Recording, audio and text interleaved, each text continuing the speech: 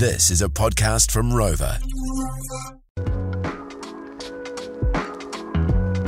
Kia ora, everybody, and welcome back. We've got some little nuggies for you. We've got some little treats for you. We've got a few snippets because what's happening, Maddie's off to have her baby, and we realised that we're not going to be talking directly to you for a little while. So we have... we've got some good tidbits. We've got a few little nibbles, and we can't help but share them with you. So we thought what we'd do, we'd have a few bite-sized chunks. Now, I shared a stripper story recently. Well, it turned out... And what a story it was. Then after we finished that recording, Maddie opened up to me and she told me a stripper story of her own. And I thought, how rude not to share this with our dear listeners. So, Maddie, the floor is yours. Please confess. Well, it's one of those stories that actually can't be kept to myself because it's so hilarious. So for my hens do, my lovely friends got me a male stripper. Great. Brilliant. This male stripper arrived, and there were two things I instantly noticed. The first thing was, surely if you're going to be a stripper and that's your job, maybe you would set some cash aside for some nice underwear. So he had jocks on that, first of all, they were going slightly see-through at the buttock area, which to me is a surefire sign of being old. The scratch zone. Yeah. The scratch zone. He's worn away the scratch zone. This is the problem. Do you know, sometimes I think about how much money we spend on our personal maintenance. And I think, well, a stripper, that's part of the budget. That's business expenses, personal maintenance. Personally, when I'm sitting at my desk and one of my eyelashes fall out, which I've had tinted and, I've had the lash lift and I pay for the lash serum, I think, how much did that one fallen lash just cost me? It's so true. It's unbelievable. Anyway, carry on. Jocks, scratch zone. Yeah. Go. So jocks, he had a worn out scratch zone, which is unfortunate. And then also the colour of them, I don't know if he bought them to be some sort of dove grey kind of colour, or if they had originated as white and he has put them in the wash with too many darks. Know what I mean?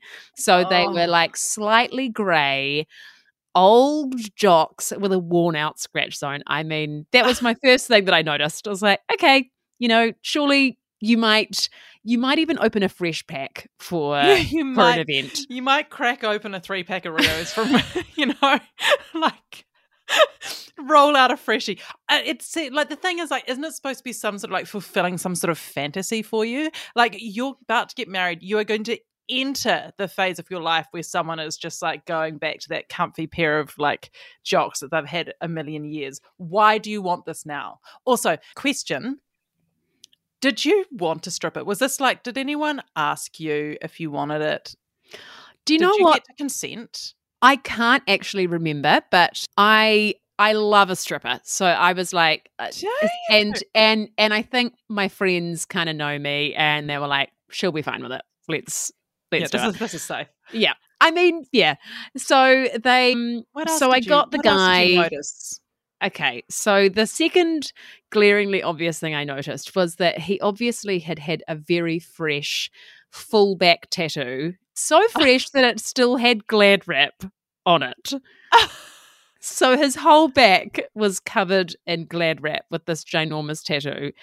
And is there anything sexier than a man covered in Glad wrap that you could find in your third drawer down in your kitchen? I was like, what is wait, send someone else in your place until your tattoo has healed, because also nobody wants to touch you because they're like, how sore is your back? Can we say thanks and give you a slap on the back, or are you in severe pain? What's happening here? So those were my two by two very obvious things that I noticed. And so then, you were excited. This is what you're telling me. This is what I can see on your face. You're like, I was absolutely fizzing. Oh, wow. Couldn't wait for him to get started. It was like, rip that glad wrap off, baby, let's get started. And so, so we had the whole show. We had the lap dance. He embarrassed my mum, and and it was all very fun and exciting. And then at the end of the hens party, so bear in mind I was pregnant. Like, it was early days, but so I wasn't getting super smashed. So I was like very sober at this event. And then a friend of mine left kind of early-ish, and she left around the same time as the stripper. So as she's leaving, she turns around and she sees the stripper outside the front of the house on the pavement, putting his clothes back on, getting changed. Like, oh my God. I mean, please, for the love of God, can you do it in the bathroom before you go? Or can you just put some clothes on and get in your car and do it when you get home? So he's in the middle of the street in Ponsonby. Like in Ponsonby, he's got his bag out, he's figuring out his clothes, he's, getting changed. I was like, do you have somewhere to go? Are you okay? What's happening here? I know, so good. Imagine, so that was my Henzu stripper experience, and it was an experience, that's for sure. Yeah, I feel like you're remembering it for the wrong reasons. And like, imagine people walking past trying to piece together what's going on in this scenario when they're seeing this, like, this man in his saggy jocks. And they're like, he potentially has worms, because the back of those undies are very worn. We call that threadbare. And with his fresh tattoo, getting changed the cup. They're like, oh my God, is he a disgruntled lover? Has he been kicked out? I wonder what's happened. No, now I'm sure your friends are wonderful, and I've met some of them, and they seem lovely. Who was responsible for getting the stripper? It feels like they like grabbed someone, like they were walking past a tattoo studio. They went, oh my God, I forgot the stripper. Popped him, like, guys, I can see you're already like quite undressed. Quick favor to ask, Yeah, maybe he wasn't even a stripper, that somebody just called in a favor. Quality of the lap dance. How was it? To be honest, I can't even remember, which makes me think that quality was low.